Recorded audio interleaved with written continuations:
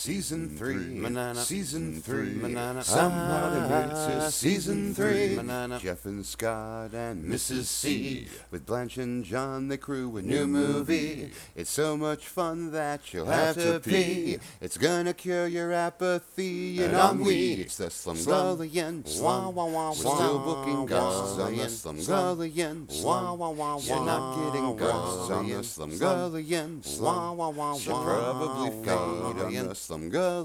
Hello, folks, and welcome to another edition of the Slumgullion. I am Jeff. 3 hours behind me is Scott, and he's not going to say anything because I'm going to start right off now with Serenity. Not the one from 2005 that was a wrap-up to the Nathan Fillion, Joss Whedon sci-fi series that Fox murdered in its sleep.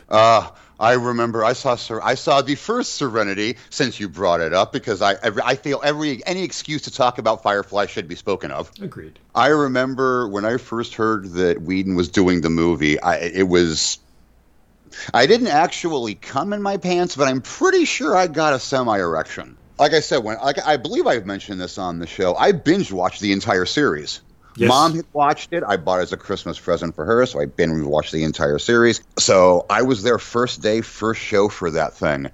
And the thing that impressed me most about it, and this surprisingly ties in, the thing that I loved most about the film Serenity is there achieved a moment.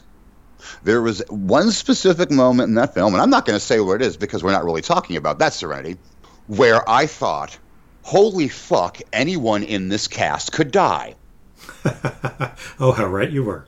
It was a legit what the fuck. It was a truly what the fuck moment for me. And Whedon had done that before. Whedon is a true master, I do believe, say of him what you will, of the emotional what the fuck moment. He's a dangerous entertainment psychopath. You can't turn your back on him for a second. And there are very few, especially mainstream Hollywood filmmakers, let's say, who go for the true what the fuck moments. I mean, we have twists at the end, but rarely do we have films that truly what the fuck you say, I don't know, halfway through it. Mm-hmm. It is rare that we have a moment like, say, the one of the true first what the fuck moments, one of the ones I remember knowing of is Psycho. Yes, that's probably the example. The Uber. It's the founding what the fuck of film. Yes. But it's something that just truly changes a movie. Well, much like the Serenity from what year was it? 2005, I believe. Okay. The new Serenity, starring Matthew McConaughey and many others whom Scott will mention because I cannot think of any of their names right now because I'm very, very high, because I just saw the movie again. Oh, did you? I've seen it twice now. I had to see it again just to sit there and go, to decide how much No! Okay, here's what we're going to do. We're going to talk 5 minutes non-spoiler. I told Scott to see it. I was told to see it by somebody who is a Mike and Ike fan. He came up to me and asked me if I had seen Serenity, and I said, no, I have not, and I really hadn't intended to because the trailer didn't do anything for me. Yeah, I hadn't even seen that until you Okay. The trailer, it just looked like kind of a body heatish noir thingy, maybe, romantic noir thingy. Exactly. And this guy, who, as I said, is a Mike and Ike fan, actually grabbed my shirt, looked me square in the face, and said, Jeff, you need to go see Serenity now. So I said, okay. And he took me. So, yeah, that was how I saw it. He was like, I want to watch your reaction to this movie. And that has only happened one other time. And what was that? The Usual Suspects. Ah. Okay. Where someone had said, I want to see how you react to this movie. I'm taking you to see it. All right. Were they satisfied with your reaction? Yes. Okay. Similar thing, except the crazy person grabbing my shirt was you. Yes. Scott was the first person that I texted when I got out, and then I hopped on Twitter and just said, sweet prom fuck. I watched the trailer, and... See, it's really nothing. Yeah, what you said to me, I'm not going to give you any spoilers. I'm not going to tell you anything about the movie. I'm just going to tell you that the movie in the trailer is not the movie you're going to see in the theater. And that is true. Okay, all right, I do remember that. Quite true. Just like in Psycho, the movie takes a turn and you find you're not watching the movie you thought you bought a ticket to. Besides Psycho and this film, the only other movie where I really had that experience was a film with Jack Nicholson called Wolf, I think. Oh, yeah! Oh, his werewolf movie. Right, in 1994, and I saw it at a little theater in Ojai, California, that was run as a sideline by some Egyptian guys who actually owned a clothing store in town. Ah. How they wound up managing this, I don't know. But I didn't like the movie. And part of the reason I didn't like the movie was that midway through, someone who was dead was up and running around and interacting. And I thought, this doesn't make any sense. Well, as it turned out, they showed 2 reels out of order. Oh, my God. And at some point in the film, I realized, oh, okay, no, that all happened earlier, and now we're back on track. Oh, and in my mind, I reordered it and put it back in place. Still didn't think it was a very good movie, but at least it made minimal narrative sense. And I went out to the lobby afterwards, and I said, you realize you guys showed the film out of sequence. And the guy looked up at me, very dour guy who looks like he owns a clothing, like a tailor. It's like peered over these half specs from behind the popcorn counter and just said, "Do you want the ticket to see it again?" And I almost accepted it just because I thought there should be some repercussions. But I thought, yeah, I don't think I could sit through this again, even in order. Maybe even especially in order. Because the fact I was distracted by how kind of boring and limp it was, by how sort of temporally insane it was by seeing it non-sequentially. So this movie, however, did what it did to me on purpose, with full malice aforethought. Yes. So now we now hopefully by the time you folks are hearing this, the film has been out for a while, and hopefully, well, no, wait, what the hell am I talking about? No, this is going out there. Fuck that. Go see this movie now. I mean, there's no fucking advertising for it. I'm not seeing any ads for it. I don't know how long it's going to last. Spend the money. Fucking go see this movie. Yeah, it probably will not persist in your local multiplex for very long. It's not. I am sure, though, it will find its audience on home video. As much as I hate to say that, it will become a hit on video. You know what? I used to hate to say that, and I don't hate to say that anymore, because there's lots of movies that just are no longer meant for the cinema experience as it exists now. The cinema experience is very much like when the movie studios were groping around in the dawn of television, trying to find some way to remain relevant. And they were going with VistaVision, CinemaScope, and Smell-O-Vision. And now we're kind of in a similar spectacle-driven period of film. And a movie like this works perfectly well, I think, on your 55-inch HD screen at home. You're not going to lose a tremendous amount.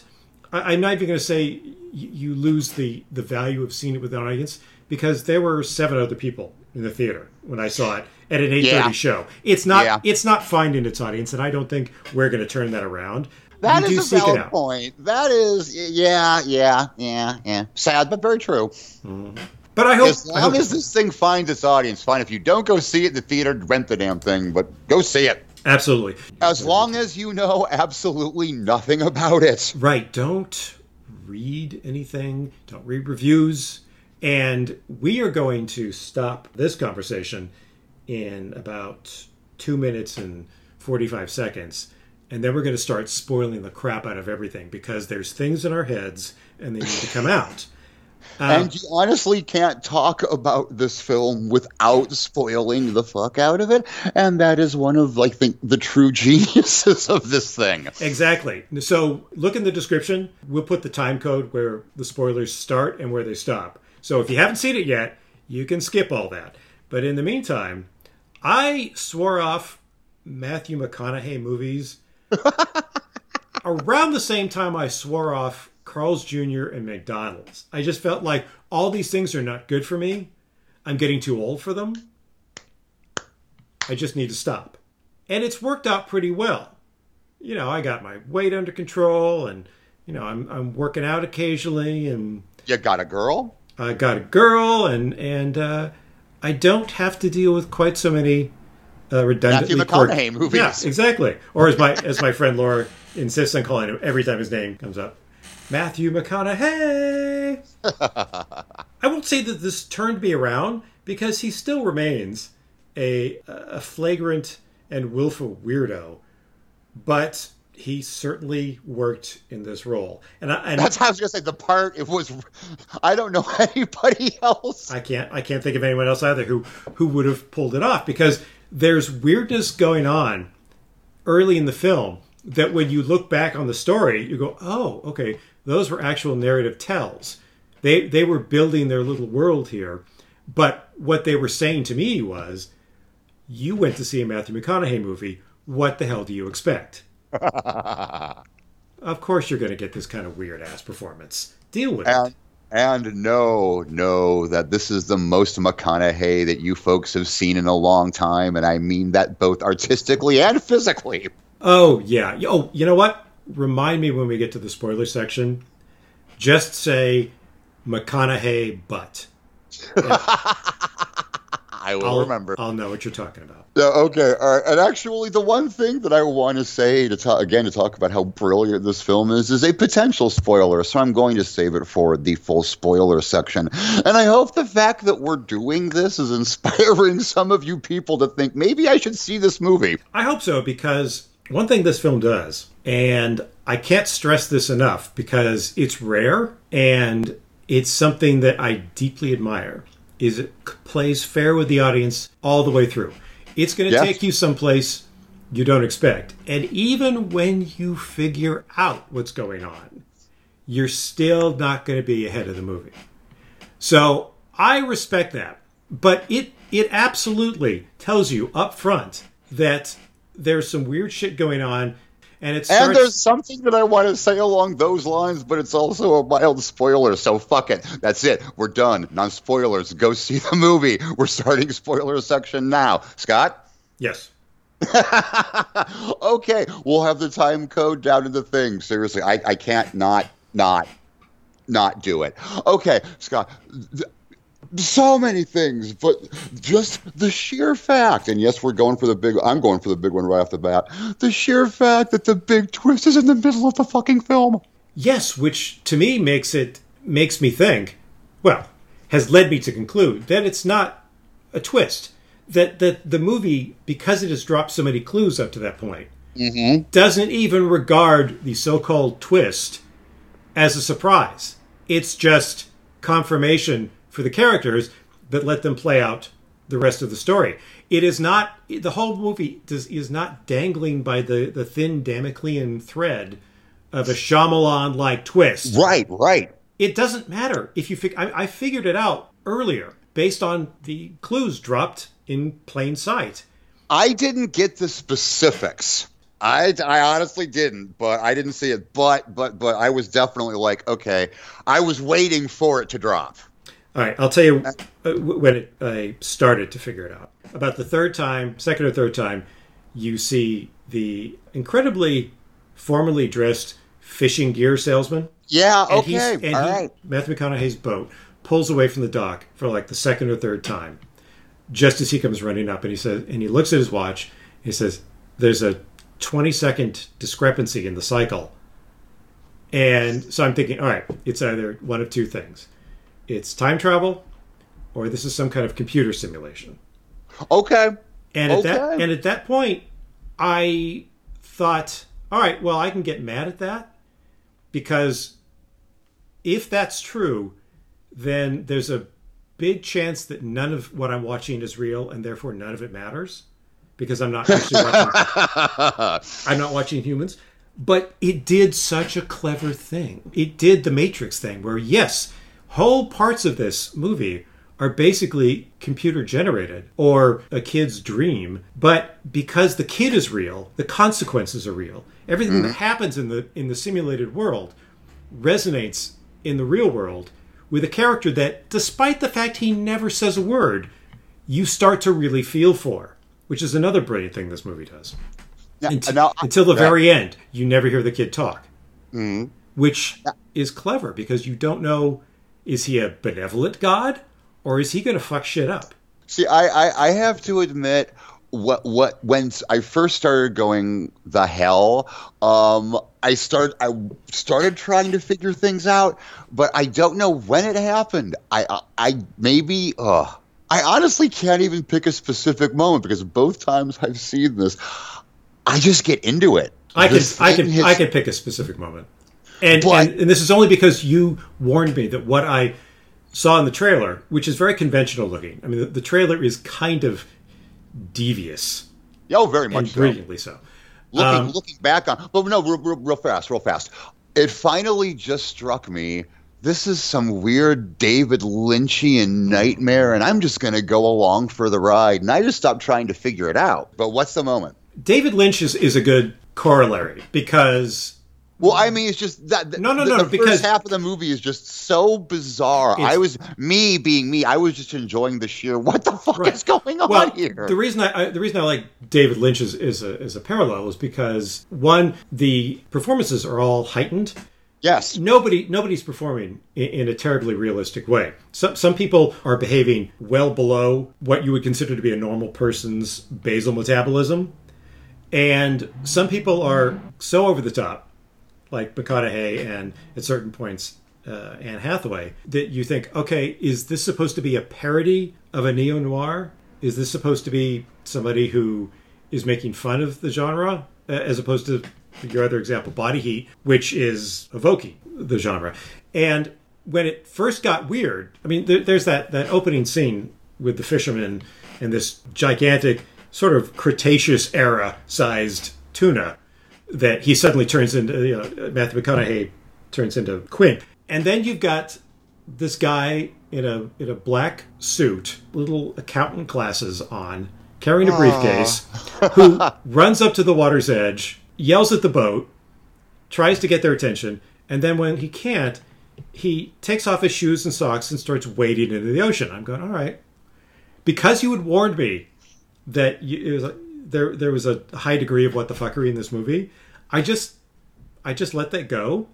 But I thought, all right, well, they're signaling pretty early that nobody's behaving in a normal way.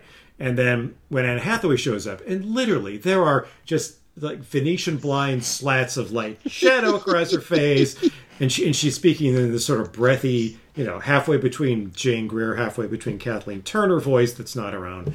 There's not a second where he's not smoking or drinking whiskey.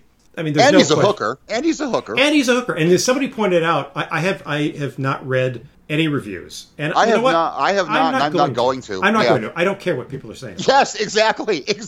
I don't give a shit. But when I went onto IMDb just to make sure I got all the actors' names right, somebody pointed out, one of the little trivia sections, that his ex-wife is Catwoman, and he's sleeping with Superman's mother. That's awesome. Yeah. Oh, that's awesome. And it's the typical thing. Yeah, he's got this. There's an older, but extraordinarily well preserved, older, richer woman with whom he sleeps for money, which is kind of the relationship that Don Johnson had with Virginia Madsen in The Hot Spot, another neo-noir that was savvy about the genre but took it seriously. And then there are things that keep happening. I mean, eventually the guy shows up with a fish finder and says, just take this. This is basically the BFG. This will end the game. Just take this this OP weapon. This will help you get justice. It'll help you get justice, get the fish. And he refuses because he's like, he didn't want the cheat code, which was sort of like the first time I think, oh, all right.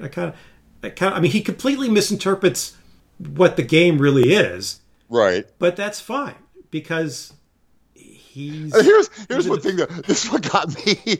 Once we knew it was a game, and now, am I... Okay, I got the impression, and I still think that he was rewriting the code, correct? He was playing this game. He's playing the game, and... Okay, I wanna find this fucking game, man. Right. And you see him in the code. So he's making changes as it goes on. And he makes the changes faster the more you hear his stepfather screaming Yes. and threatening his mother in the other room. Yeah. So basically, yeah, they midway through, at the latest, they basically say, well, we're all characters in a game. And I like that the fact that the character who revealed it really didn't know anything. He wasn't Morpheus. He couldn't explain the Matrix. He couldn't even show you the Matrix. He just said, I don't know who made it. And all he really wanted to say was, don't kill that guy. It's not that kind of game. Yep. And dude, I gotta tell you, I have not had this kind of the last time I had this kind of reaction physically to a scene, it was a different physical reaction, but just what this did to my brain and body. I had like a paradigm shift without a clutch in that moment. And it wasn't the reveal. It was truly the fact that they revealed it midway through the film. If you know me, you know how much I love the what the fuckery. Just that. Oh God, I love this movie so much. The more I think about it, I mean, I have issues with it. Like, just going back to what the fuck kind of game is. There are definitely things that you can pick apart in this movie, and I'm sure if I read the reviews, I go, all right, I can see that. And if people go see the film and come back at us with, well, what about this? Maybe we'll be conceding things, but the sheer balls of this film. Mm-hmm. I mean, to cast Diane Lane as in this older rich lady with a fuckboy role. And at first, I was watching this. I'm thinking, oh well, she refuses. You know, she's wearing this robe while they're having sex. He's butt naked, but she shows nothing. And I'm thinking, oh well, I guess they didn't pay her enough to do a nude scene.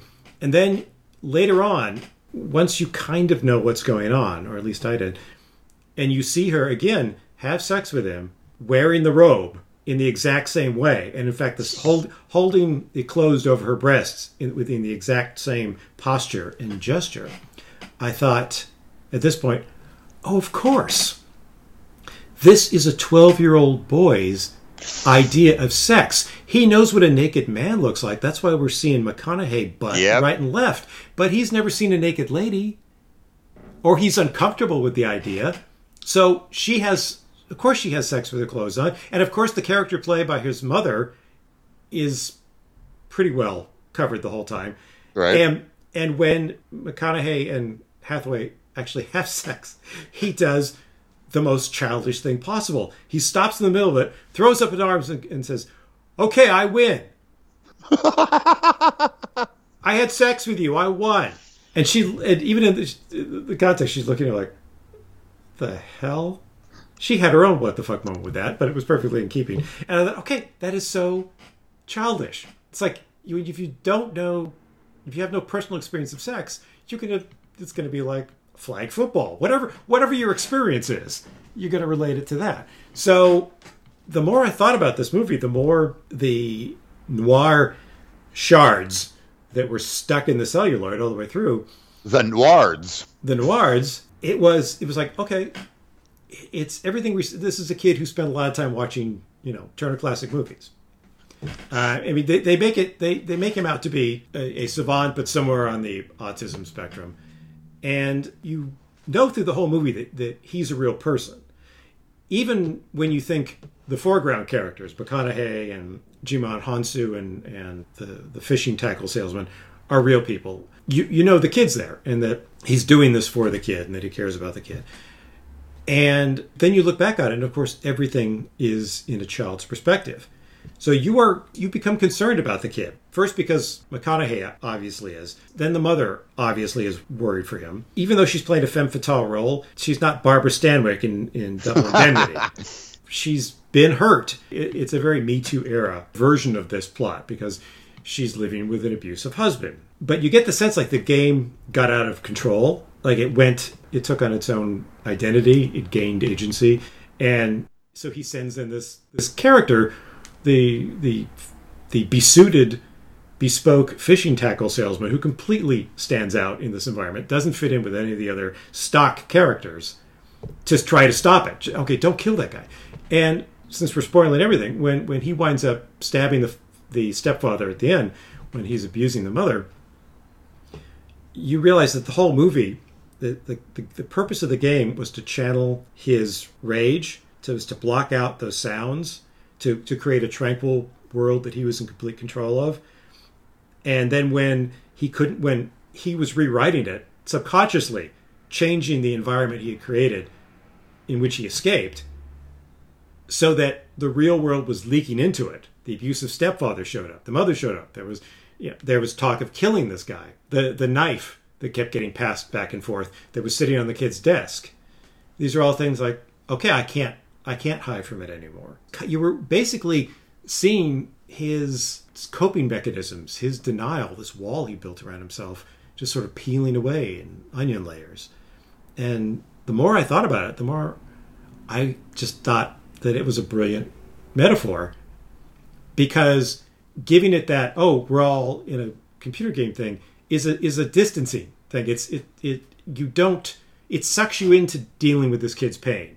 Because it's like Beautiful Boy and movies about addiction or abusive parents. I can't watch those because it just brings up too many bad memories for me. So I avoid all that. This completely sucked me in and gave me all the same feels that you would in a straight narrative about a child in an abusive environment, but drew me in so gradually that I had no idea until it was too late, and by then I was hooked. I want to know. I should do some research actually. I want to know how this film got greenlit. I want to know what executives said yes and just go thank you. I would be surprised if this was a studio film. I think this was probably put together.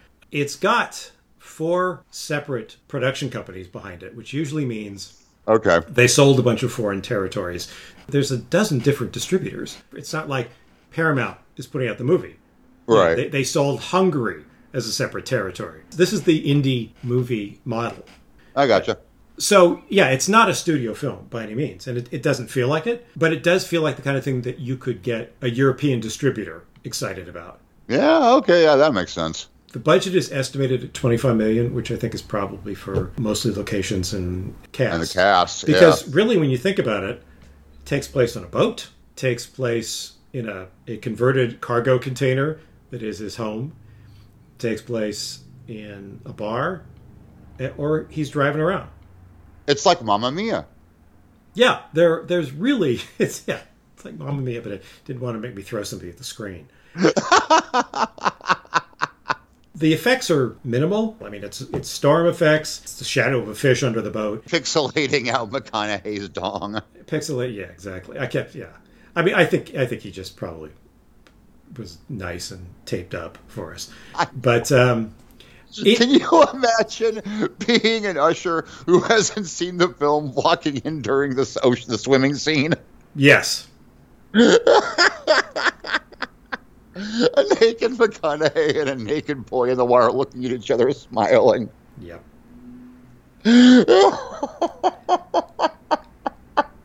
And the amazing thing is that there wasn't a second when I was watching this that I thought, please stop. I'm very creeped out. Right. You know what the relationship was? Because they did that little thing earlier where he touches a puddle on the table in the bar, and the kid knocks over his water bottle and touches a puddle on his desk, and there's this moment of connection. Mm-hmm. And he goes, Patrick, is that you? You know that water is a thread that brings them together. So it made the scene less about a naked man and a naked boy, and more about the tangibility of their connection over a long distance. Not as long as the distance turned out to be. I mean, by the time the movie gets to the end and the kid's changing the world so he can insert himself in the game and actually interact with his father avatar, and there's just fractals flying around him, that was when I was saying, I know you hired the company and you paid him a certain amount of money and you're going to use the effects, but I feel like the movie's over now. So that was my one complaint. Everything else, the fact that the bartender, Jack, I think his name was, he was a perfectly normal person who spoke in a perfectly normal manner when they were talking about things like, it's nice for you to buy a drink for, that crippled little fisherman, or, oh, you're going to catch that fish, or I'm worried, maybe you should talk to Dr. Bob, you're too obsessed with catching that fish. They have this conversation. You sense they've had the conversation before. But then when McConaughey starts speaking about the meta situation, saying, how long have we been on this island? Do you remember anything? Why is there nothing, no other islands on the map? And every time, Jack would freeze and his eyes would just go dead. I have to give credit to the actor for doing this because it was a very subtle thing. Once you know what's going on, it's like you can hear him processing. Mm-hmm, you can see that. You can see the little beach ball spinning in his eyes. Yeah, the movie plays fair all the way through. Once you know what's going on, you still don't know what's going on. That's because you know what's going on midway through the film. Right, but you don't know how it's going to play out, how what happens in the game affects what happens in real life, or vice versa. Mm-hmm. I was right with a writer and director wanted me to be as far as figuring out what was happening. And at no point did I know what was going to happen. The movie kept surprising me. Not in a, oh, you got me, twisted kind of way. Just like a, I don't know where this story's going. I'm desperate to know. Which is rare. Usually movies, I mean, I'm sure you're the same way. There's only so many tropes. There's not a lot of movies whose stuffing we haven't seen. And we're usually ahead of where it's going to go. Not always, but usually. And the movies where we're not are the movies that I think we tend to praise the most. Not because they're fooling us, but because they're telling a story that is particular and meaningful to the storytellers. This isn't a canned, focus-grouped film. Oh, God, no. I mean, it's well structured. It's built on the classic 3-act structure, and it works, and all the twists and all the reveals and all the inciting incidents are exactly where they need to be. But it's the emotional impact of what happens that's unusual. Mm-hmm. It's not like, it's a tearful, emotional roller coaster ride, and you really should go see it and weep out your free radicals. It's not that kind of movie at all. But it's a movie where the characters earn your concern, despite the fact that some of them are just computer game avatars being manipulated by a disturbed child. Or maybe because of that. I'm just giddy. Just the whole idea of this film makes me giddy. That's kind of why I really want people to see it in the theater, because I'd love it if the studios if this made money, and then people would start thinking, gee, maybe we should make kind of smart films. Yeah, I don't think it's going to change the... I know. It's not going to change the fundamental. This, actually, by virtue of the fact that we did, for the Slumgullion, an extraordinarily rare, non-spoiler review up front, shows that this movie... The impact of this movie, the effect of this movie, is dependent on not talking about it too much. There never could be a saturation TV campaign for this movie, even if all Hollywood's billions were behind it and they could afford to get a Super Bowl commercial. One, you can't talk about the movie without talking about it too much, and two, no matter how much you talk about it, you can't communicate the effect of seeing it play out, because bringing things back around. Ooh, how's this for circular? Just like Psycho. Mm-hmm. It really is just like Psycho in that respect. I mean, Psycho is a deliberately nihilistic movie, and that was unusual at the time, and I think that's part of why it's still so effective now, because people are mentally ready for that movie. In fact, it's almost too tame. If you're a millennial and you see it for the first time, but without knowing too much about it, it'll have some effect, but not close to what it had in 1960. Oh, very true. Which is true of everything. But this movie, I don't know. This movie, it was made by people who were really excited about the story. Yep. At least that's how it feels to me. But I agree with you. We still should... Well, as long as it's still in theaters, I'm going to urge people to see it there, because while I don't think it's going to change the economics of Hollywood, I do think that every time an indie film that breaks the rules breaks out and finds an audience, it makes it easier for the next one too. It'll never dominate the box office. Indie films had their moment, and I feel like they've passed, and they're never going to be what brings people to multiplexes. Oh, okay. I understand. Oh, yeah. But at a time like now, when we're sort of in a superhero tentpole franchise trough, this is a perfect movie to see. Because it is, as you said about Space Clown, it's a palate cleanser. You stole the... yeah, it's a good man. I was going to say it's a cinematic palate cleanser. I mean, I'm gearing up for Captain Marvel and Shazam and all that stuff, and I'm excited. But this was perfect. I was completely in the proper frame of mind to see this movie.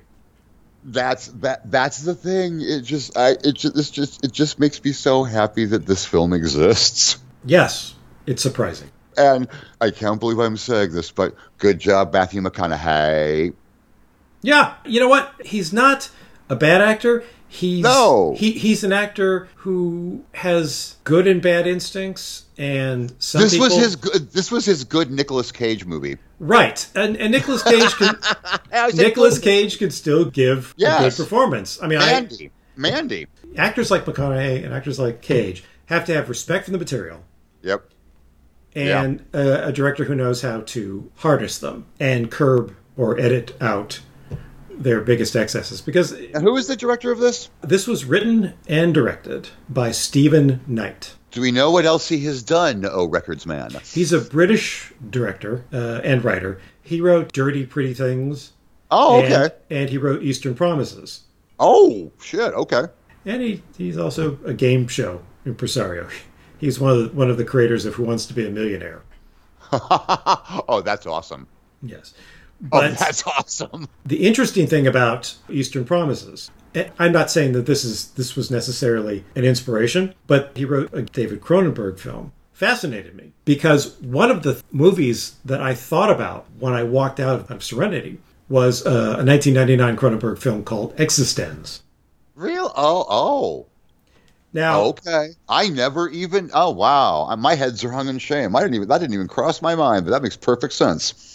Yeah, it's a similar, except that movie relies... Existenz is goopier. Existenz is goopier. Existenz is all Cronenberg. It's body horror. And there's a twist at the end. Yes. So Existenz is very much a Cronenberg film, and this is very much not. But I just wondered if there was some sort of inspiration, because I did think of Existenz, which I had not thought about, probably, since 1999. Right. Okay, if you've listened to this, then you've seen the film, so we hope you're telling your friends to see it. If you're not, start telling your friends to see it. If you didn't like it, please tell us why. And where can they tell us why? Yes, I'm putting this in this section. You can write to us at theslumgullion at AOL.com. And why AOL? Because it's AOL. There's nothing on there. There's plenty of room for mail. Pile it on! And I'm serious this time. If you see this movie, I want to know what you guys thought. Yes, you can also leave us a comment on theslumgullion.com. And feel free to leave a comment. Yes. Feel free to leave a comment. If you agree with this, if you disagree with this. This is a film that I think really deserves to be talked about, and we would love to get your perspectives. And if you we will read them on the air. We will. So be forewarned. So please, if you've seen it, talk to us, or go see it and then talk to us. Yeah, preferably in that order. God, I fucking love this movie. And I wasn't sure I did when I walked out of it. I mean, I was mind blown. I was like, I don't know if I like the movie as a movie. Yeah, I love the concept. I love it. But no, second time, I'm like, no, I kind of love this thing. Like I said on Twitter, I'm seriously thinking about taking the Godsmack song Serenity and writing a song about this movie. I would not discourage you from that at all. It has been. No, I thought about the movie that whole night. I was just like, I can't believe a film is making me do this again. This is so awesome. It's rare. Oh, man, it's rare. I had no intention of going to see it. I was barely aware of the title. So, thank you. Appreciate it. No, I will tell Charlie thanks, the guy who grabbed me. I would have loved to have been in the pitch sessions. I would love to have heard how they were told about this movie. Yeah. Was it just a read the script, or was there? You might want to try talking to him first. I'd love to know how that happened. I bet this was a spec script. I mean, I'm sure he had to pitch it to money people. Right. But I don't think he sold a pitch and then wrote it. It just doesn't feel like that kind of movie. No. It feels like something that was in his head. For a while. For a while. Complex permutations of the idea and how it all comes together. Not that it's a heist film or it's a complex mystery. It's not like that at all. It's just... It's just like Mamma Mia. Yeah. There's really no telling the two apart. And I'm just glad. I'm lucky I didn't walk into a showing of Mamma Mia, because I don't know at what point, if ever, I would have noticed I was in the wrong place. Okay, there was stop recording. I had to at least bring the running gag back. And we'll be right back. And welcome back to the Liam Neeson Appreciation Society. We decided that since we kind of went whole hog on Serenity in the last segment, which is segment 1, instead of in segment 2, which is the UMC, we kind of did the UMC in segment 1 instead of segment 2. So segment 2 is now going to be segment 1. Huh? Exactly. And Liam Neeson hates black people. But he got over it by jogging, I guess. I kind of skimmed Twitter. I'm not. I can't say I'm really an expert on the situation. I tend to skim Twitter anyway. No, all I know is it happened years ago, and he dealt with it, and he expressed regret with it, and now everybody is deciding they're never going to see another Liam Neeson film because of something that happened years ago. Feels like a lot of these things that come up.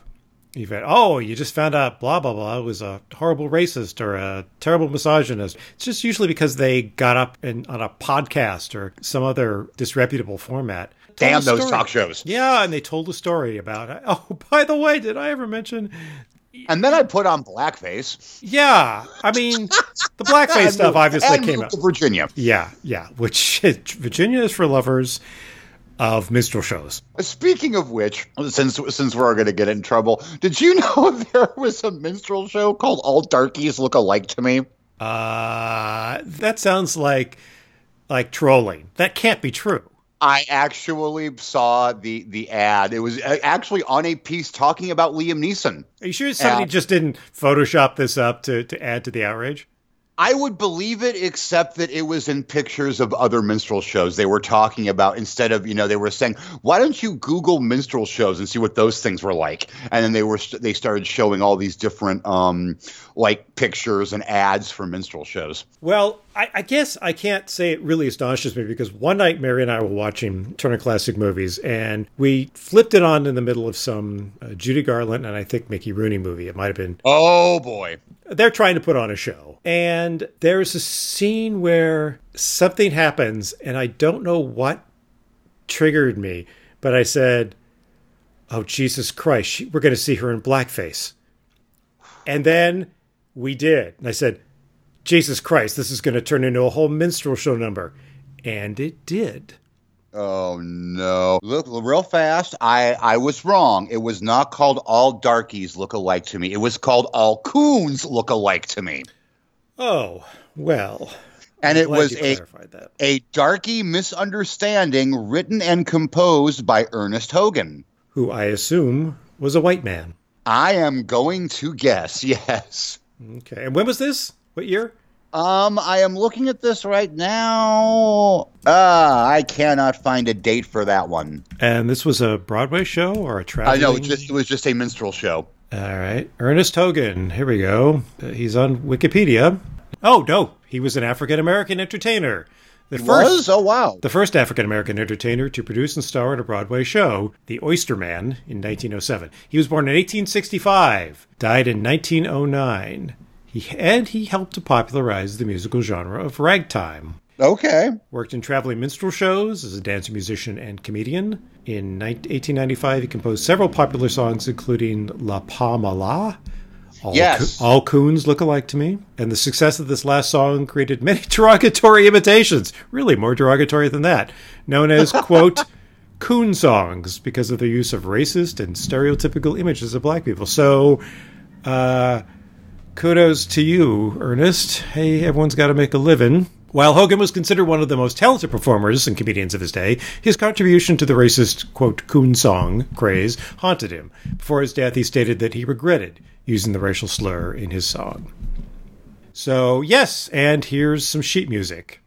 Oh, and here's a picture of Judy Garland in blackface. Yeah, I bet you didn't have to dive too deep to find that. No, all I had to type in was minstrel show Judy Garland. And people wonder why she took powerful pharmaceuticals.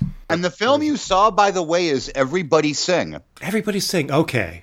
All right. I thought it was Babes in something or other.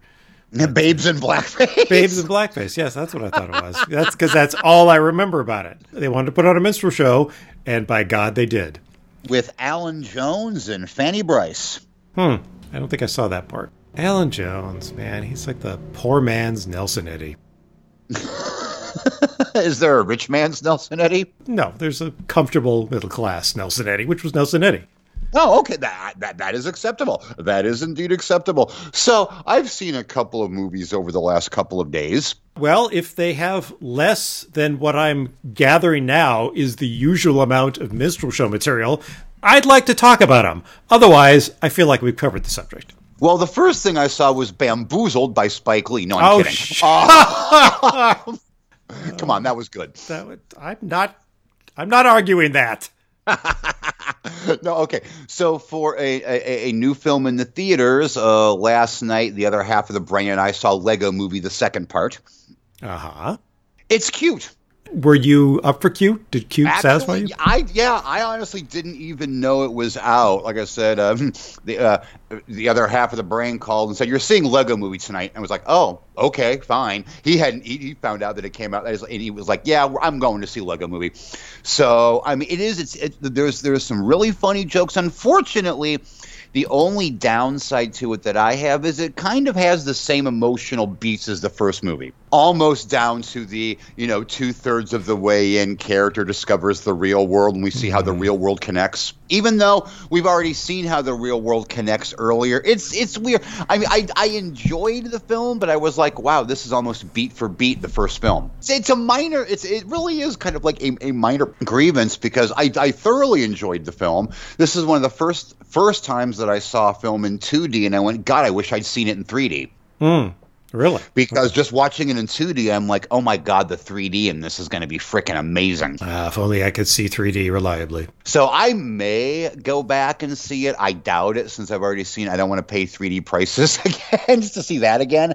But, I mean, I enjoyed it. It was entertaining. I laughed loudly in a couple places. There are a couple of really, really nice jokes. But I do have to say, the film was missing Morgan Freeman and Liam Neeson. It didn't have any new characters that approached the level of fun that Morgan Freeman and Liam Neeson brought to their characters. Okay. I'm going to just jimmy this in here before I forget about it because... Yeah. So it seems like Orville Redenbacher spoiled Avengers Endgame. And okay. They had a poster with everyone in their new costumes. Everyone who's going to be... Okay. They weren't supposed to post it yet. If it was an accident, you never know. Sometimes it's just viral marketing. But it did remind me of the time when the Crying Game twist was spoiled for me by Bosco.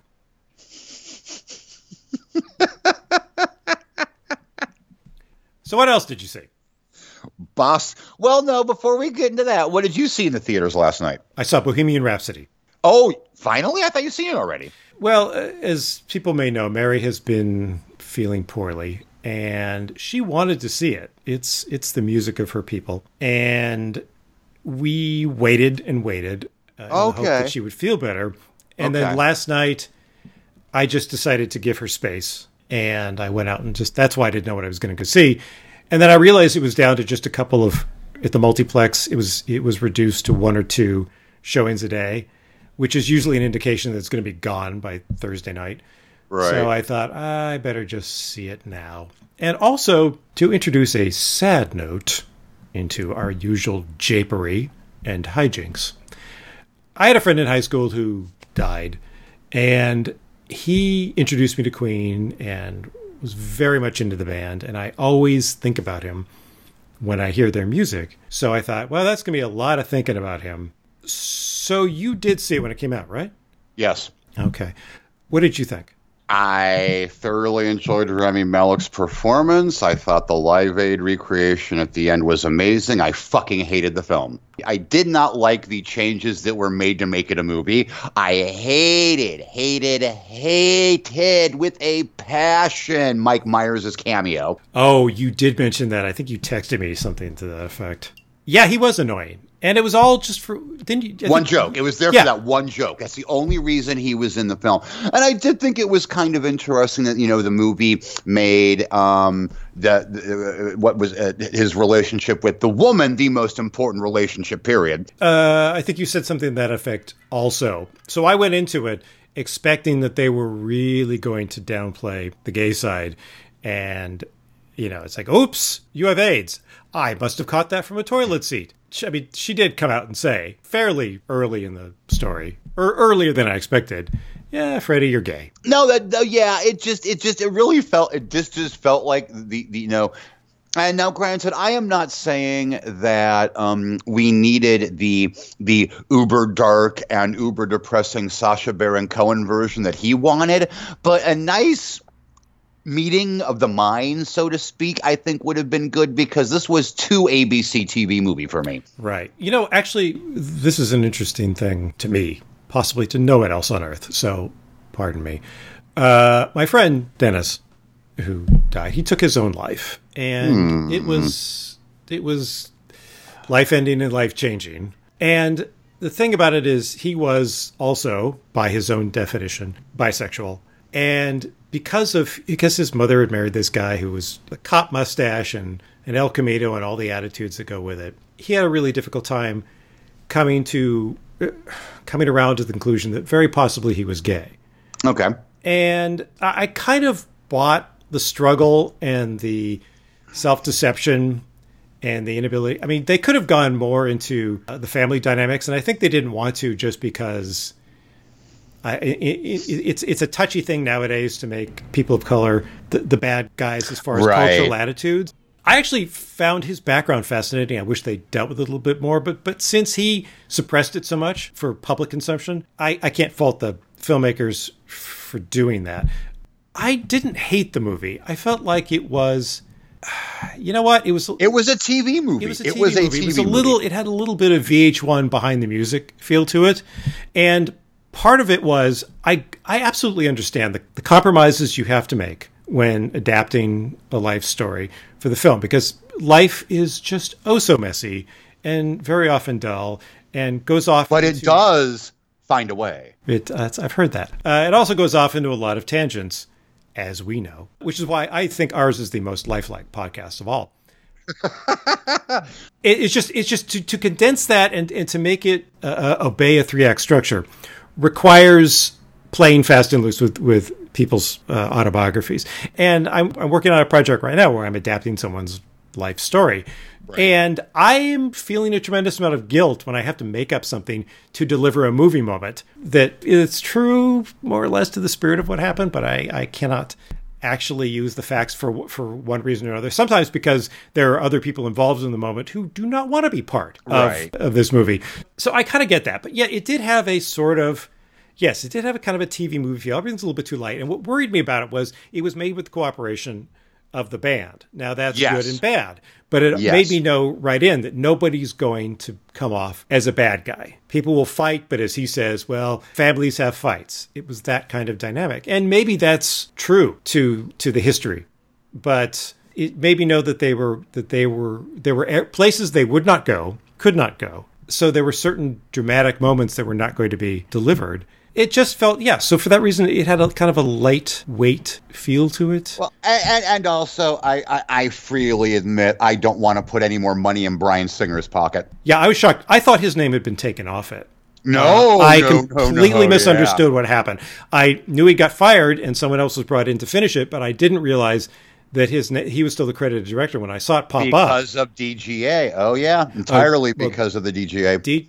On the plus side, though, Bryan Singer's next film is going to be Red Sonja, and I have absolutely no desire to see that whatsoever. So he's not getting any more of my money again. I would be shocked if he actually makes it all the way to the end of principal photography on a Red Sonja movie. I think he's just, every day he's becoming a little more toxic. I don't think he's got a future in motion picture. I don't think he's got it. I have a feel. I want to believe you, but this is the cynic in me. The studios will find a way.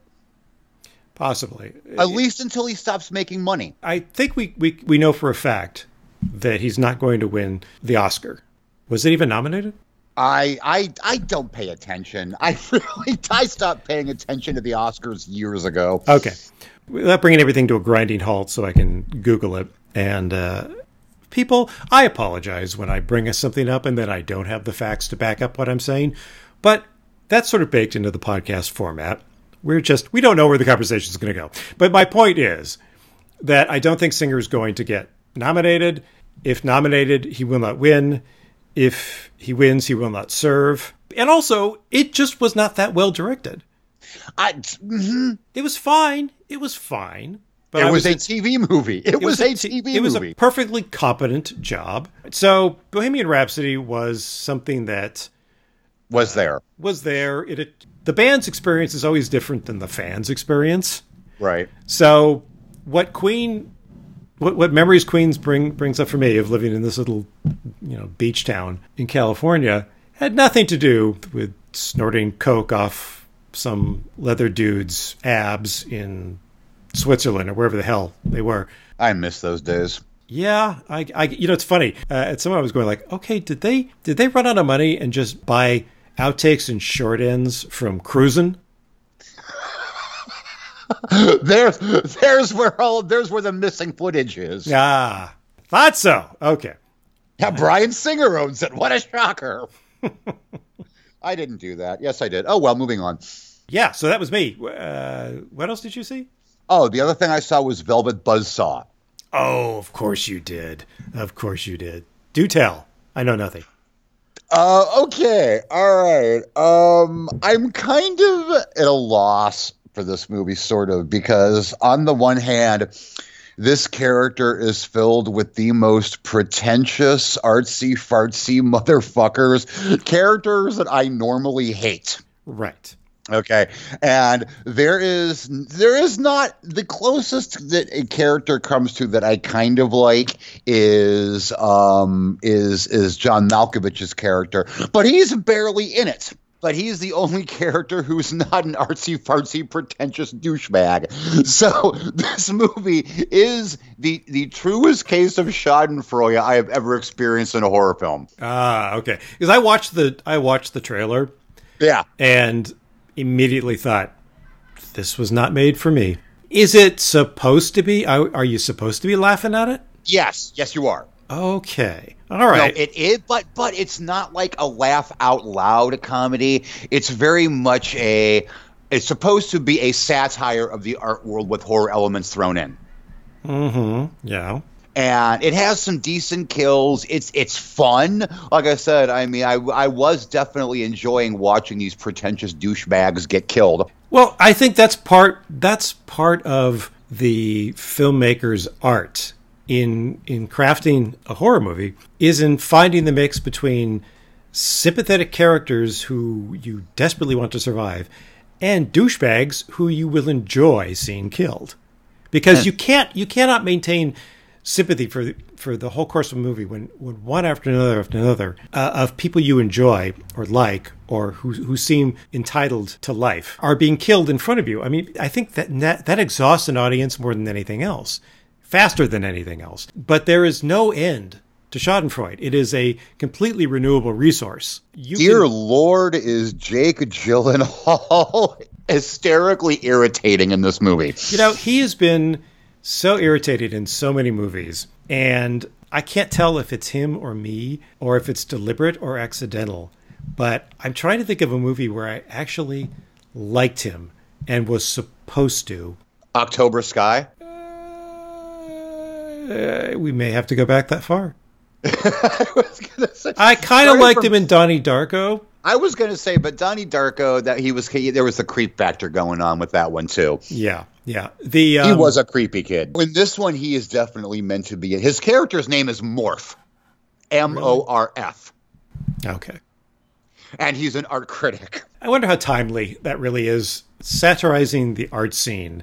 I know, it doesn't feel like that moment is past. Do we even have an art scene left that's not just completely corporate? That's kind of what the film's about. Oh, okay. All right. That's kind of part of the fact that you said corporate is very actually apropos to the movie.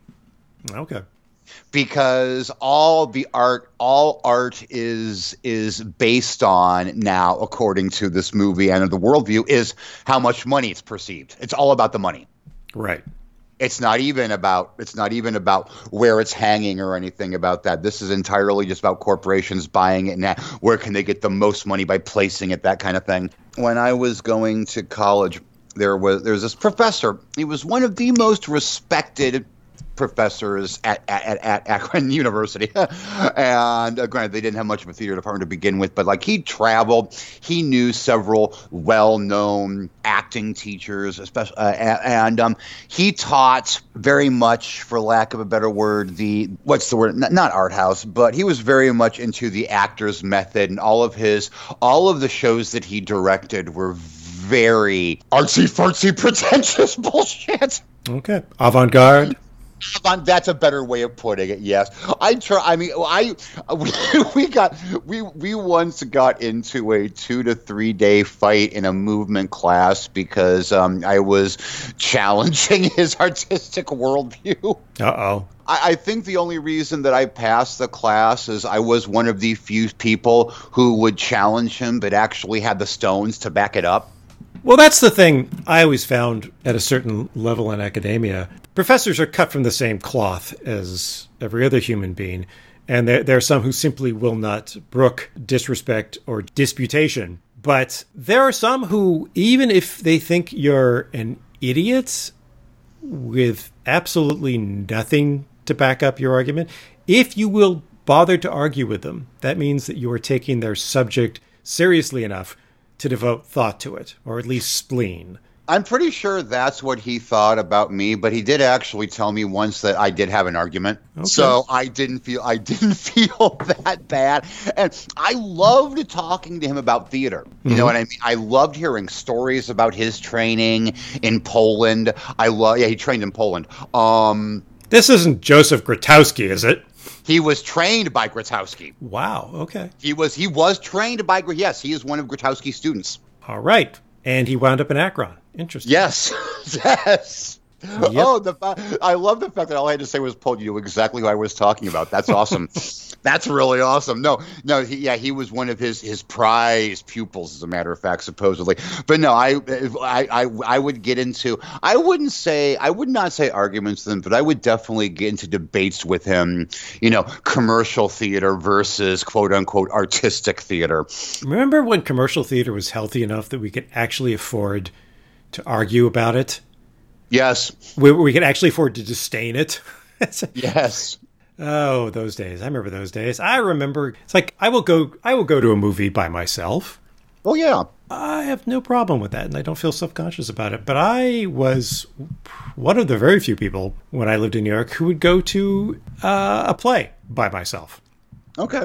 I would go to the tickets booth in Times Square, and they were selling 2 tickets for the price of 1. Or, as I discovered, 1 ticket for half price. I saw a lot of plays that I would not otherwise have seen and had no one to talk to them about because it was just me, which is probably one of the reasons I'm on a podcast, because I have so many unexpressed thoughts, people, and I really appreciate you for you being here for me because I had nobody to talk to about mass appeal. There. I would have loved to have done that play. You know what? It's a nice two-hander. I really liked it. Well, because I liked the film. I enjoyed the movie, so I would have been very interested to see it as a stage play. Yeah, I saw Milo O'Shea in it. Okay. Who was remarkable. And who was the guy who played the young male protagonist? I know that in the movie version of Mass Appeal, it was Zeljko Ivanek played the young priest. Oh, geez. Remember when he had a moment? Yes, that one moment.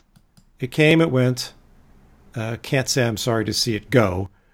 But, yeah, I remember. He wasn't Michael a bad O'Keefe. actor. Michael O'Keefe. Oh, miles and miles of Michael O'Keefe. Right, and Milo O'Shea. O'Keefe and O'Shea. Now that sounds like 2 Irishmen who'd be doing a minstrel act in vaudeville. Oh, bring it all back around. Mm-hmm. It's important. Oh, that is a hoot. No, that's a show that I would like to have done. The show that I would love to do, that I think I've said this before, I would give up my self-retirement from acting if I could do Glengarry Glen Ross. Did you see that on Broadway? No, I have never seen it on stage. I've only seen the movie. Saw it with the original cast. Yeah, I remember you telling me that. I still hate you for it. I lucked into that, man. I don't even remember where I got the tickets. Somebody I worked with or for either gave it to me as a reward for doing something, or more likely because they just couldn't go and they knew I was one of those people. One of them dirty theater people. Yeah, it was 1985. It had just barely opened. Okay. Anyway, it's a great theater piece. I don't know how good a play it is. Coming out of it, really wasn't sure what I was supposed to be feeling, but it's understood. That is something that I have always wanted to do. I have done my Mammoth. I did Oleana. Yeah. Ooh, yeah, the most oleaginous of the Mammoths. It was a staged reading, so I didn't feel that bad. Oh, okay. Right. But still, yes, I did Oleana. Oh, weren't you in? You were in. Was it Extremities? I was in Extremities, and even though I did not play the main character, I was in Sylvia or the Goat Fucker. You got around. Hon, if I could actually find and write down everything that I did from that 97 to 2001, I did over 100 shows in 3 years. Oh, that was a fun. So you played a lot of scumbags. Yes, I did. If you could have taken every character you played and put them in a horror movie, they would all be enjoyable to watch die. It was either scumbags or comic relief. But yeah, I was either the rapist in Extremity or Touchstone and As You Like It, which could be the same person. I like scumbags who are comic relief. It's not often done well, but when it is. Baracchio in Much Ado About Nothing, I think is a fun comic relief scumbag. I would agree with that. Not Don John, because he's just a scumbag. No, he's just a scumbag, yeah. That reminds me, one last thing. I was going to text you about this, and I'm going to mention this on. I can mention this here on the show. I didn't want to mention this on Twitter because I thought I might get in trouble here. Thanks to the YouTubes, I have now seen my favorite production of the play Little Shop of Horrors. Oh, really? The 2009 UK touring company with Sylvester McCoy as Mr. Mushnik. Seriously? Yes, the fucking doctor is Mr. Mushnik. All right, why not?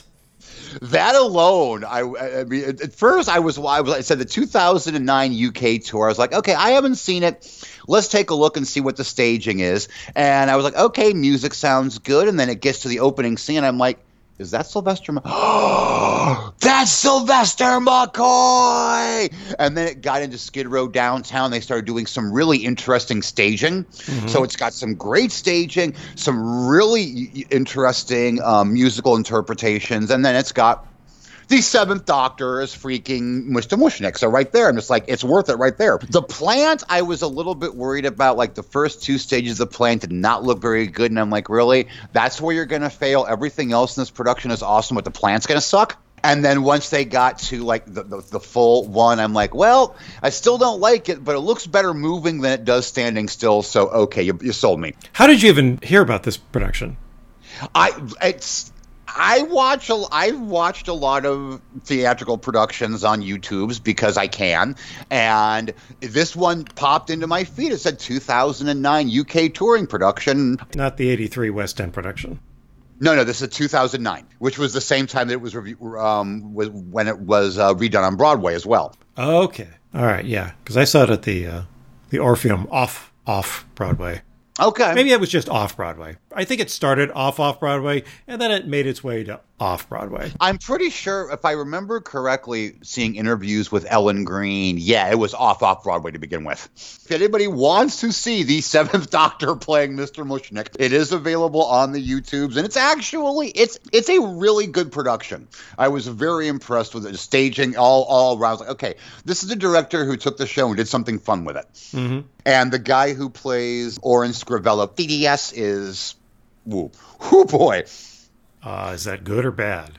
Yes. Oh. Say no more. It's one of those performances. Gotcha. Absolutely. Gotcha. Absolutely. Which is actually how I feel about every single Liam Neeson performance, by the way. Yeah. Wait a minute. Crawl. Keep talking.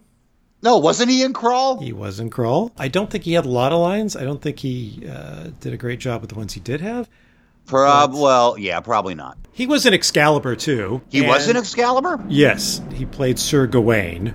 Oh, that's right. I think he got cast because he was a big dude. He was a big Irish dude. But the one performance he's given that I think he probably did nothing embarrassing in was a movie that nobody saw. I think it was 85 or 86. It was a movie that attempted to be a romantic thriller pairing Dennis Quaid and Cher called Suspect. I remember that movie. He's a big old mute homeless guy who I think witnessed the crime. Mute homeless. Sounds like a baseball player. Ha! Coming up to bat now, it's number 23, mute homeless. It works. It works. I'm telling you, it works. Yeah. Got to put that little. Come on, sorry. Got to put that little echo on it, though. Mute. Homeless. There you go. How the hell did we get? Oh, never mind. There's no point in asking. There's no point in asking. Because all roads lead to Liam Neeson. Apparently. You know what? If Suspect had been a hit and he had gotten typecast and only played mutes from then on, he might not be. No, because he said it in an interview. He'd still be in trouble. You know what? It wouldn't have helped. I'm just trying to help. Hang on a second. I am looking for something here. All right. You talk for a second. So a thing I saw today that delighted me, I think I saw it on IO9, the Captain Marvel website. It's basically a GeoCities page from 1995. I heard they did kind of like a 90s vibe for it. And it's perfect. It's perfect. There's like broken links and pictures that don't show up. There's a little punch the scroll game, which I wasted way too much time playing. Okay, that's funny. And now, to bring things full circle, it is now time for the fascinating, irritating thing about our conversation? Serenity. No, about Serenity. Oh. Wait, didn't we do that? Not during the conversation. Oh, okay. I remember. Or maybe I don't remember. No, did we? You should have. I don't remember. You should. You're right. Let's do a fascinating, irritating thing about Liam Neeson and call it a day. Alrighty. But first thing, before we do that, I just want to ask you, have you seen any more episodes of Star Trek Discovery? I watched the second. Okay. I will not be watching anymore. I think you should watch the third. Really? Yeah, I do. Okay. All right. All the way to the end. Oh, are you saying what I think you're saying? I am saying that. Oh, well, okay. All right. She's coming back already? Cool. Okay. Yep. And not just her, but your hope that her series will be about Section 31? Yeah. It's going to be about Section 31. Okay. All right. If she's already coming back, then yes. Okay. I will watch the third one then. I will warn you, there is some boring stuff about Klingon politics and Ash Tyler and Laurel having a baby when he was Voq. And it's tedious, but I'm sure you can fast forward through it. And also, there's a severed baby head. Spoiler. Oh, well, that's always fun. Although, 10 to 1, now I feel bad. Now I probably am going to get that freaking CBS All Access, not only for the Section 31, but I want to watch the fucking Twilight Zone. Oh, is that going to be on CBS All Access? Yeah. Didn't know that. Man, CBS, you're backing me into a corner. I know. I know. I mean, especially because I'm sorry, that Twilight Zone commercial was the only interesting thing about the Super Bowl.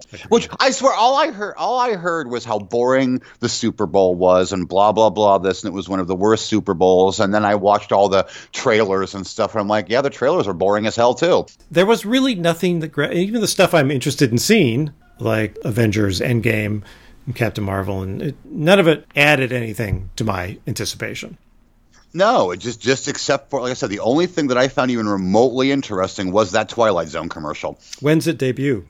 I think March or April. Oh, that's soon. Okay. Maybe later than that. I don't know. I really wasn't paying attention. I didn't even know that there was going to be a Twilight Zone commercial. I just started hearing his voice, and I'm like, wait, is this what I think? Oh, is this what I think it is? And then that music started playing. And I'm like, okay, all right, I'm a happy camper. All right, so there are things to look forward to. And hopefully the nuclear war won't happen before them. Exactly. Oh, it could be so ill-timed. That's going to be a real irritant if, we all die before the Twilight Zone starts. Well, in reviewing my life, I know what the irritating part's going to be. What's that?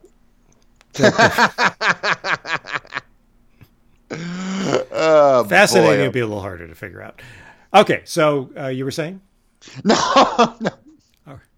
No, I was just trying to bring things full around. But no, this episode is just us completely out of touch babbling about things in random order. Yeah. So next episode, we'll be back to the actual order. Yes, we'll do an opening thing, and we'll have planned out stuff to talk about, even though it often seems like we don't, and sometimes we don't. We'll have a regular Unknown Movie Challenge.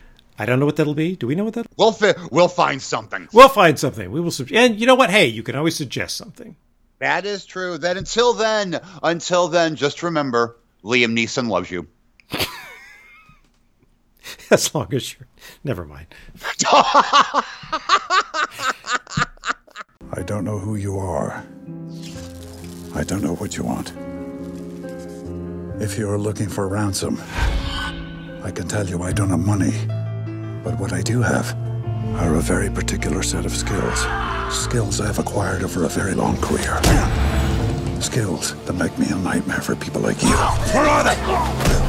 If you let my daughter go now, that'll be the end of it. You have a 96-hour... What? To never finding her. No. But if you don't, I will look for you. Where is she? I will find you. And I will kill you.